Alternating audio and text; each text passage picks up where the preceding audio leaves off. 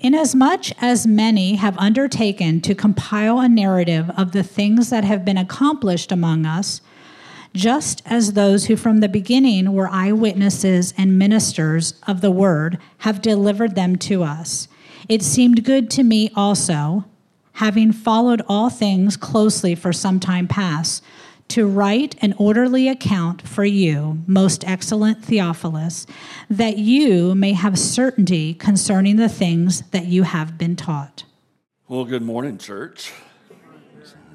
That was an exciting video.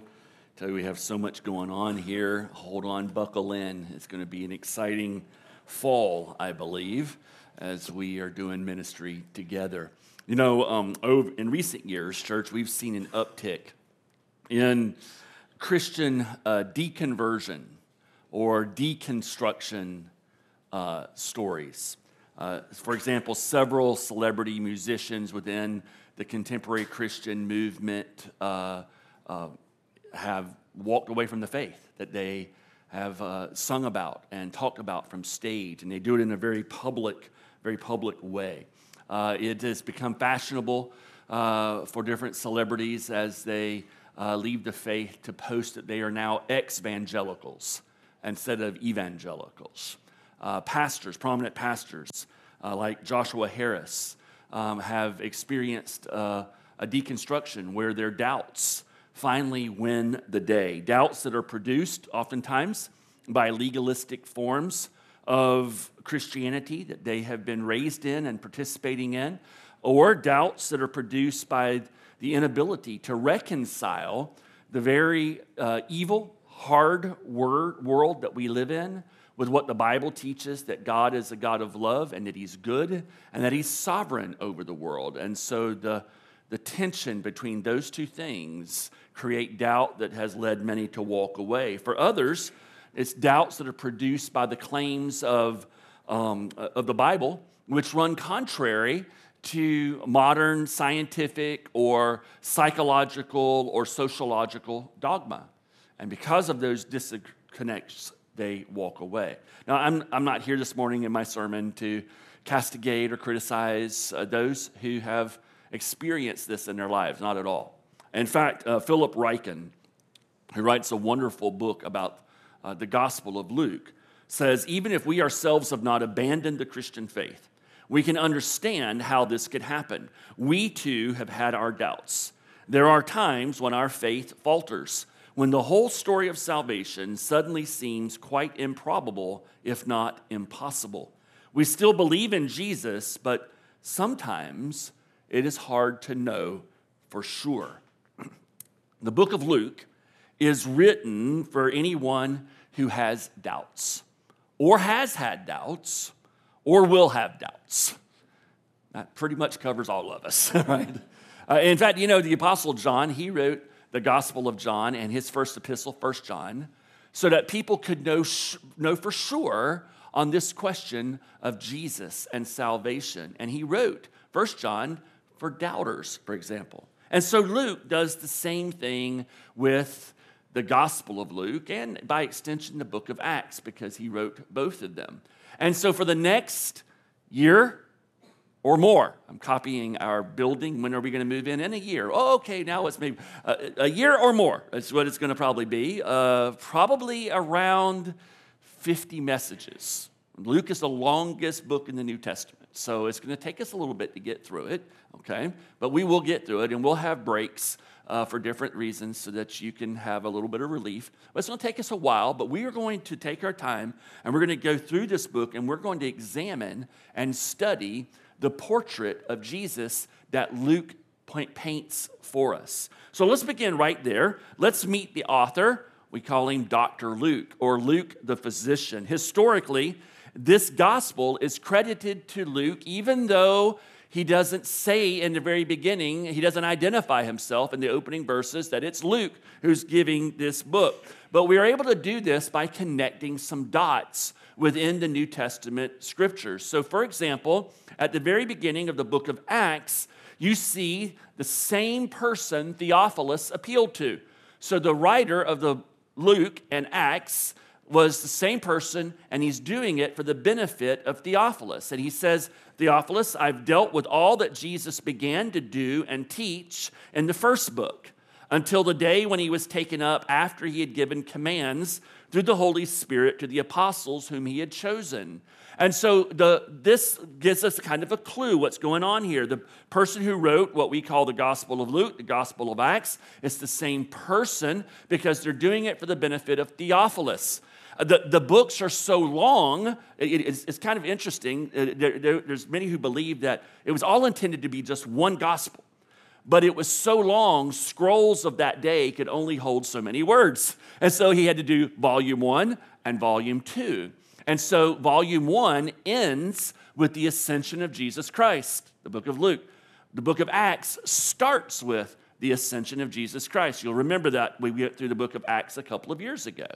And so at this point, we don't know who wrote it. But in chapter 16, we see a change. Chapter 16 of the book of Acts, we see a change. It's no longer, second person, references and pronouns. It's no longer they and them or you. Now it is we and us. In chapter 16, in the second missionary journey, Apostle Paul comes to Troas, and here's where he apparently meets this person who is yet unidentified, but now he includes himself in the storyline. And from that point of the book of Acts, you see it be we and us. He's now traveling with Paul. And so who is that guy who now is part of Paul's contingent? When you look at the other books of Paul, you see that all of a sudden somebody new appears, and his name is Luke, the doctor, the physician. In fact, what you begin to see through Paul's writings is that Luke very quickly becomes Paul's right-hand man.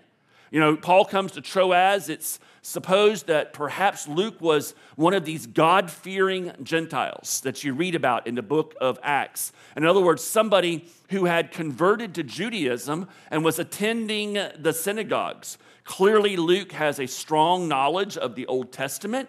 Clearly, he was a God-fearer. And so you think that at some point, perhaps under Paul's ministry in the synagogue, Luke is converted. And over time, he becomes indispensable to the Apostle Paul's ministry. He travels with him for years on the different missionary journeys. He's with him when Paul is in prison, whether it's house arrest or in Rome in the final days of Paul's life. And he's a valued assistant to the Apostle Paul. The book of Luke, as I mentioned, is the longest book in the New Testament. Acts is right behind it. It's thought that, as I mentioned, he had to break it up into 2 parts. And what you see in both of these books is somebody who is very well educated. He has excellent credentials. He had, as a doctor, he had the best, like Paul, the best education available at that time. And his prose reflects it.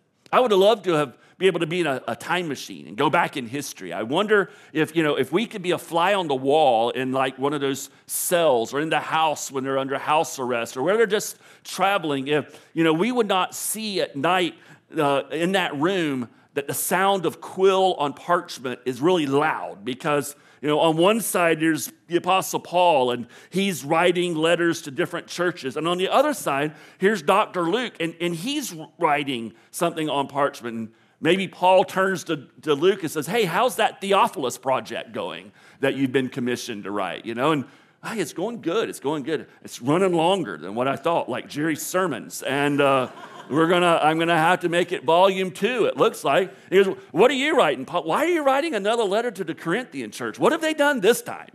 I just wish we could be a fly on the wall to have seen that in exchange with them. But Dr. Luke, invaluable to the Apostle Paul, and as if many suppose that he wrote the book of Hebrews too, he is overwhelmingly the most represented person in the New Testament of all the New Testament writers. He's the top with just Luke and Acts. If you throw in Hebrews also, he just even crushes the Apostle Paul. Incredible guy. So let's look at him as a historian, though. Not just as a doctor, but a historian. He writes in verse 1 in a form and a method that everybody in the ancient world would have known. The minute they began to read this book, they would have known we are not reading a fiction book. We are reading a history account, a historical narrative.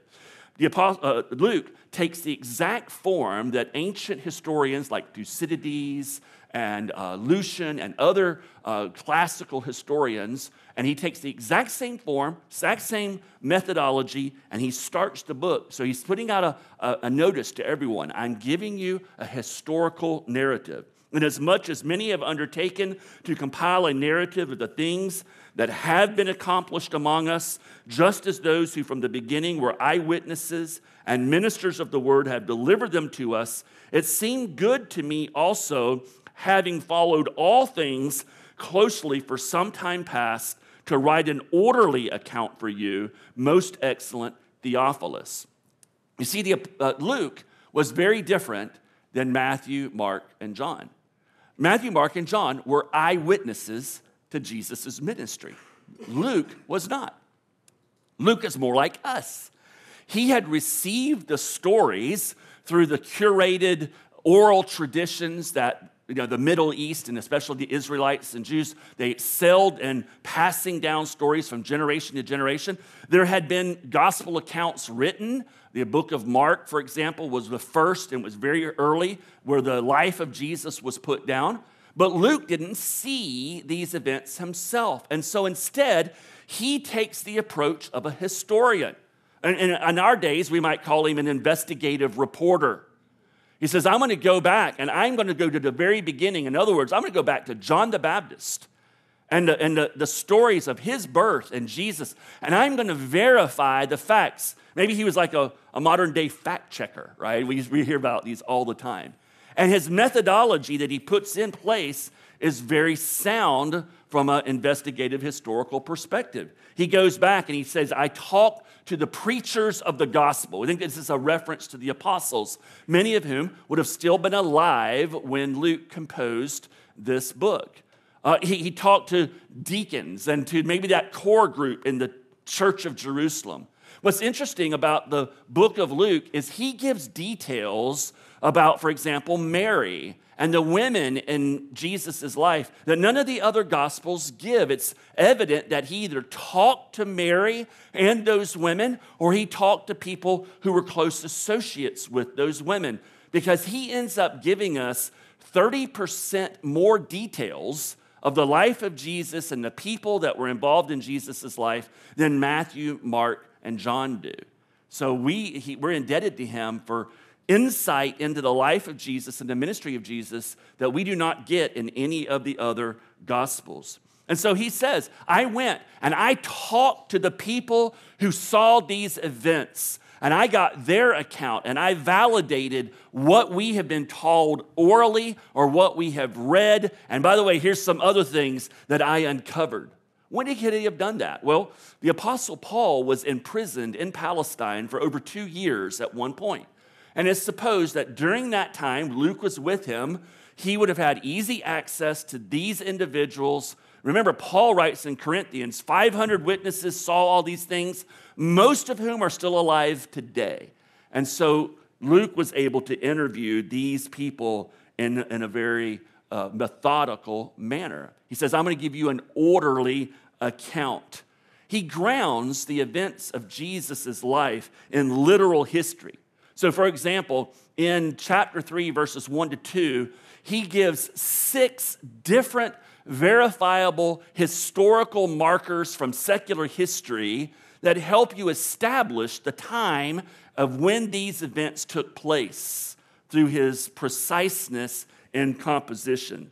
The accuracy of his work from a historical perspective and his attention to detail is attested by many modern historians and archaeologists. For example, back at the end of the 19th century and the beginning of the 20th century, there was a famed archaeologist, Sir William Ramsay. He was the foremost historian and archaeologist in about Asia Minor and Israel, Palestine. He had won every possible award that you could win. He was recognized. He was knighted. He was all of these things that he received for his work in archaeology and history and in uncovering the truths of the ancient world.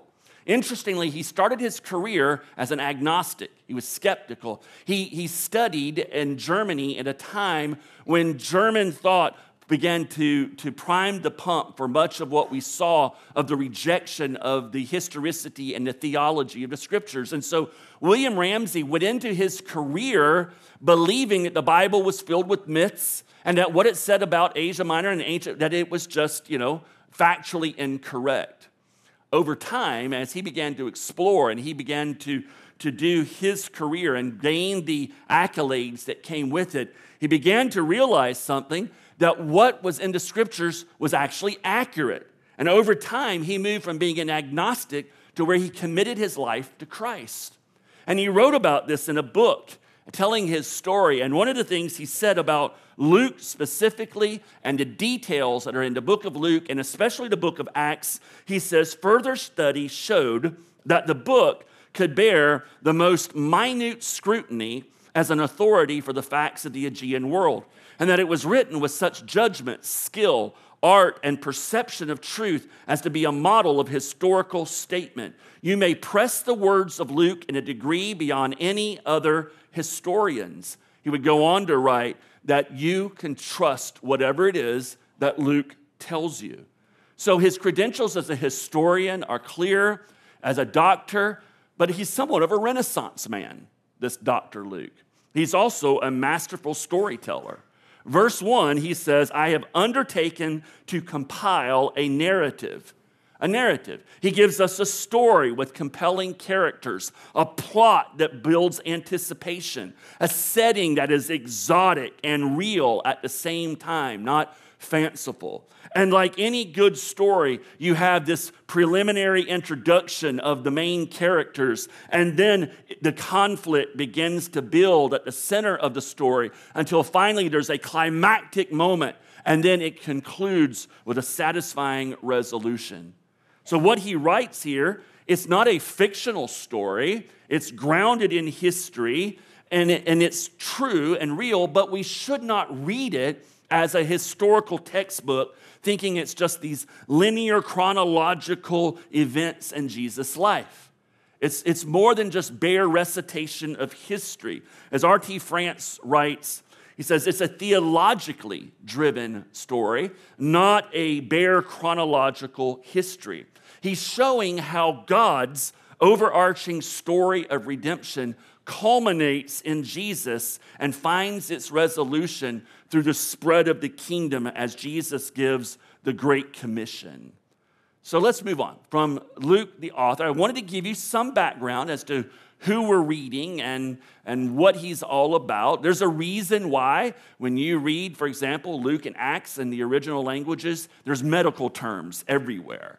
He uses medical terms as analogies to the Christian life because he's a physician, he's a doctor, and God worked through him. But let's move on to the central theme of the book, which we find in verse 3, where Jesus is for everyone. It seemed good to me to write an orderly account for you, most excellent Theophilus.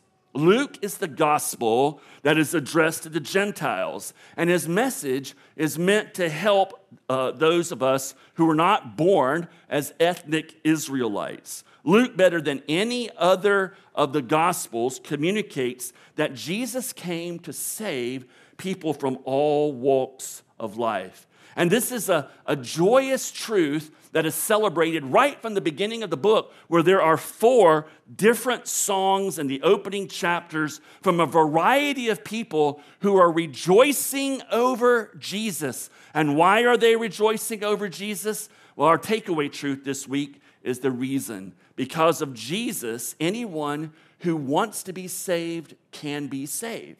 Because of Jesus, anyone. And when I say anyone, I mean anyone.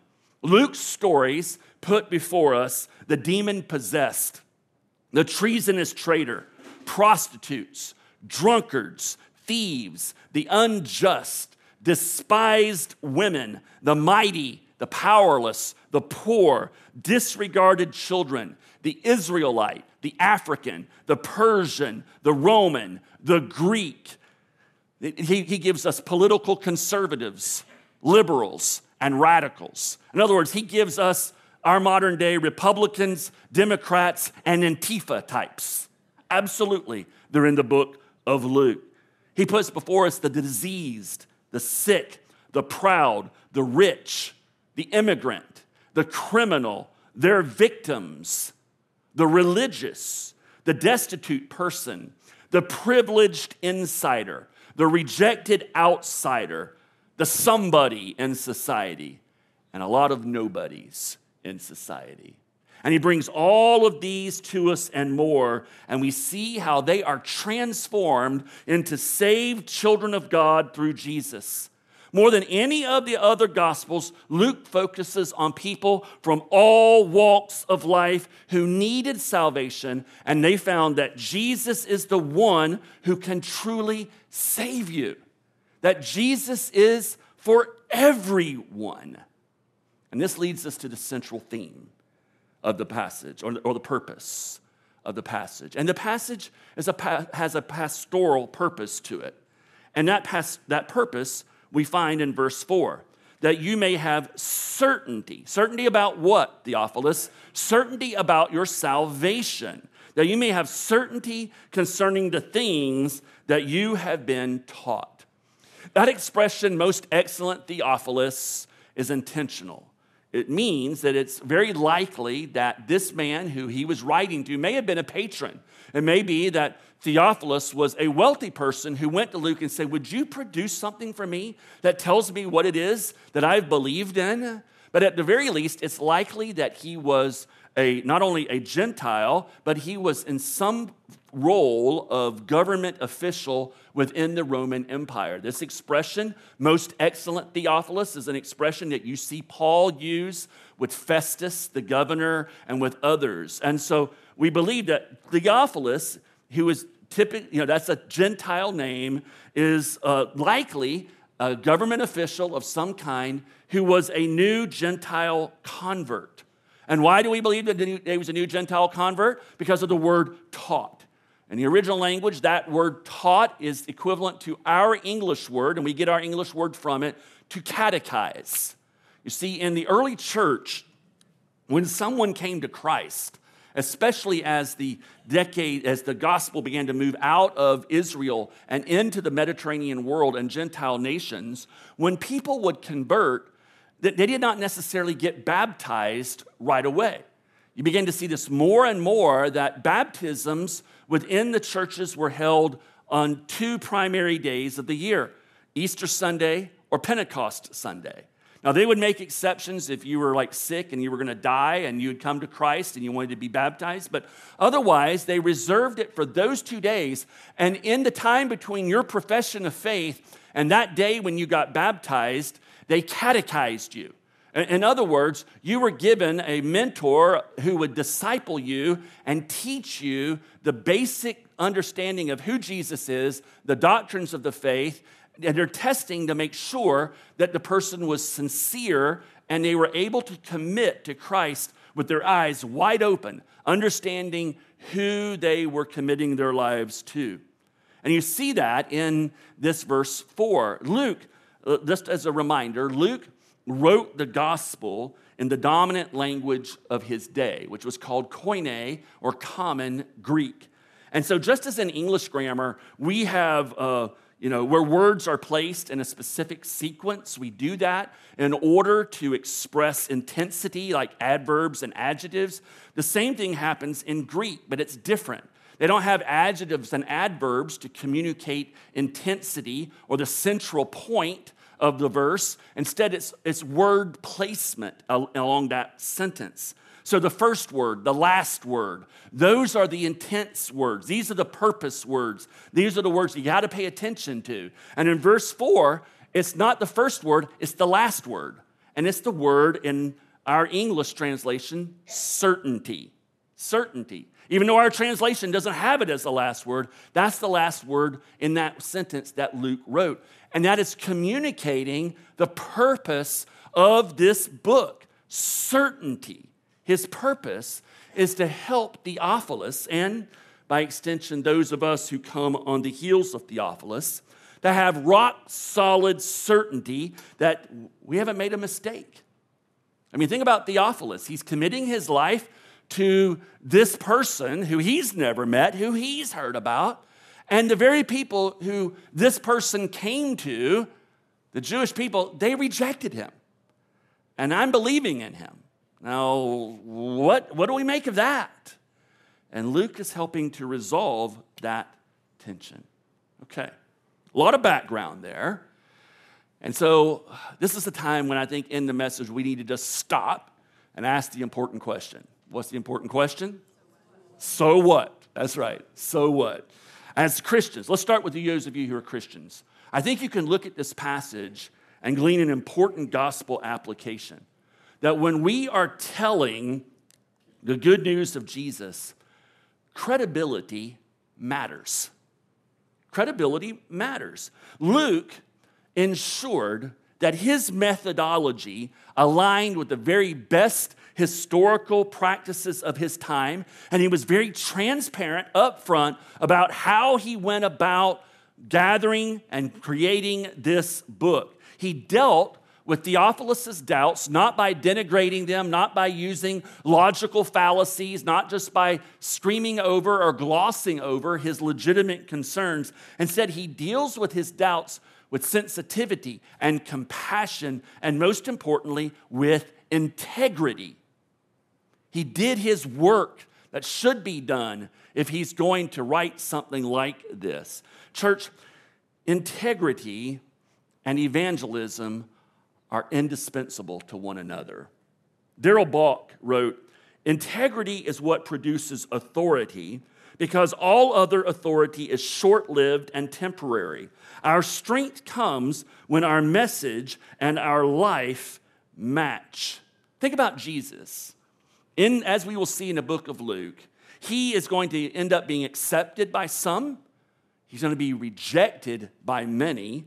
But even those who reject him, they were forced to seriously consider what he said simply because of the harmony between his life and his demeanor and his words. Because they matched, there was integrity. And people who have integrity have credibility, and we listen to them. Now, this is a sobering thought. And it can actually crush us with guilt or paralyze us from ever opening our mouths and telling the good news of Jesus unless we are really anchored in the gospel, living out of its truth and its power. Parents, take you for example. The humility and the transparency of the gospel encourages and empowers you to bring the good news of Jesus to your children, even when you fall short due to your own sinfulness. Every parent has had that experience when we are seeking to address the sin of our children, and in doing so, we ourselves sin. Amen? We do. And so it can cause us over time and draw back from addressing what's going on in our children's lives. Some parents will not address what's going on in their teenager's life because they remember how they were with teenagers, and it's like, I just feel so hypocritical, and I can't address this. But you see, the gospel gives us the ability to address that sinful behavior with integrity and credibility. Yes, parents, you are going to sin even as you're addressing the sins of your children. And so you have a choice.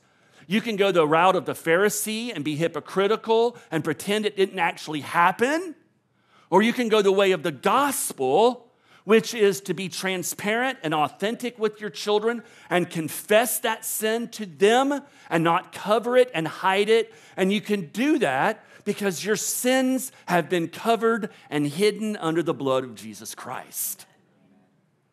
And I promise you that if you deal with your sin honestly and openly with your children, you will have credibility and integrity with your children, and they'll listen to you as you speak into their life as a fellow traveler who sins and needs the grace of God. As you're able to explain to your children, Mommy is a sinner, Daddy's an even bigger sinner. Okay, I had to throw that in, but you get the idea. Amen. See? And your children will be better for it. Hey, students, I understand what it's like to keep my mouth shut at a time when I wanted to say something about Christ because I had messed up in front of those same people at some point. But I'm here to tell you, whether you're in junior high, high school, college, every day you walk in a mission field among the population that is most likely to listen and consider Jesus. You can represent Jesus with integrity by being transparent and humble about your own struggles and then testifying to your friends and your classmates how you need God's grace every day. And that you are not accepted by God by how perfect you are, but you're accepted by God by how perfect Jesus is. And that He's helping you. And sometimes you do the right thing, and other times you blow it. But God loves you anyway because Jesus did not blow it.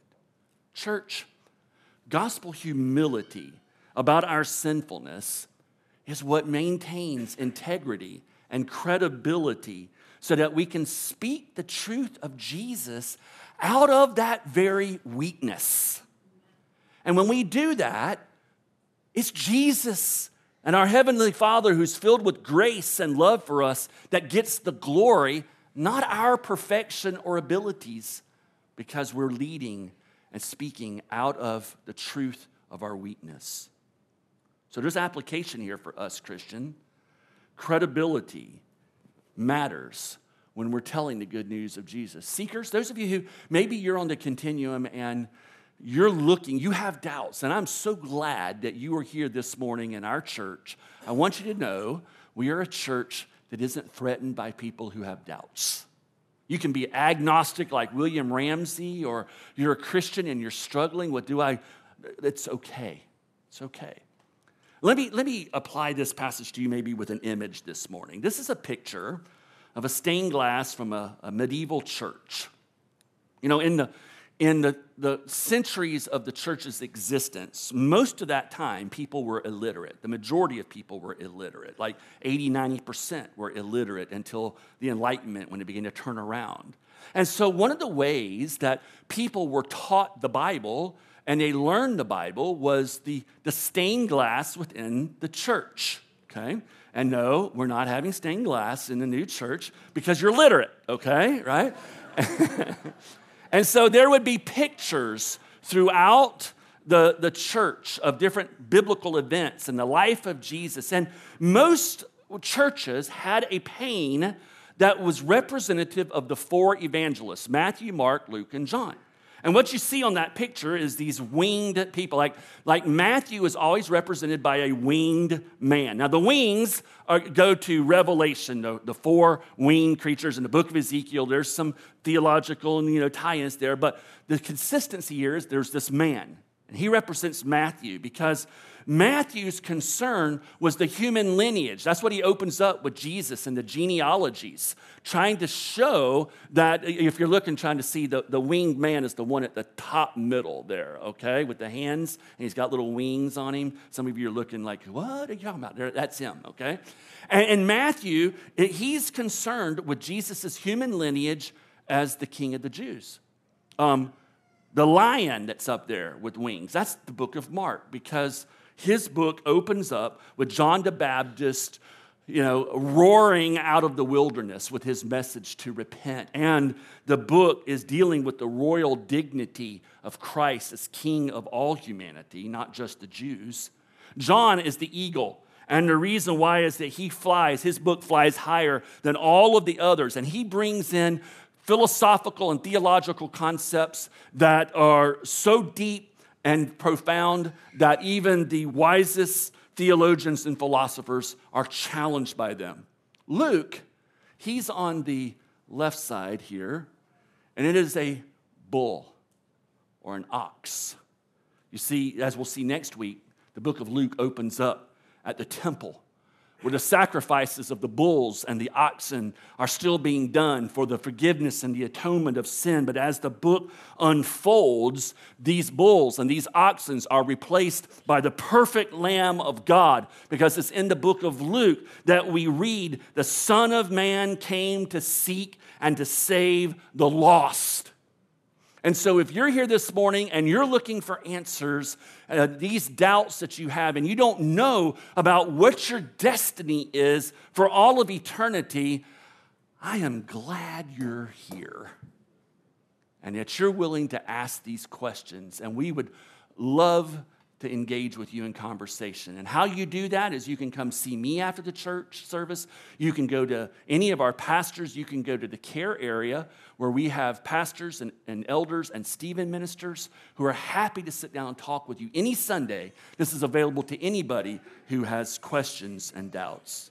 Church, the story of Jesus, it's not religious fiction. It's historical fact. And these opening verses are a profound example of the mystery of how God's inspired word works.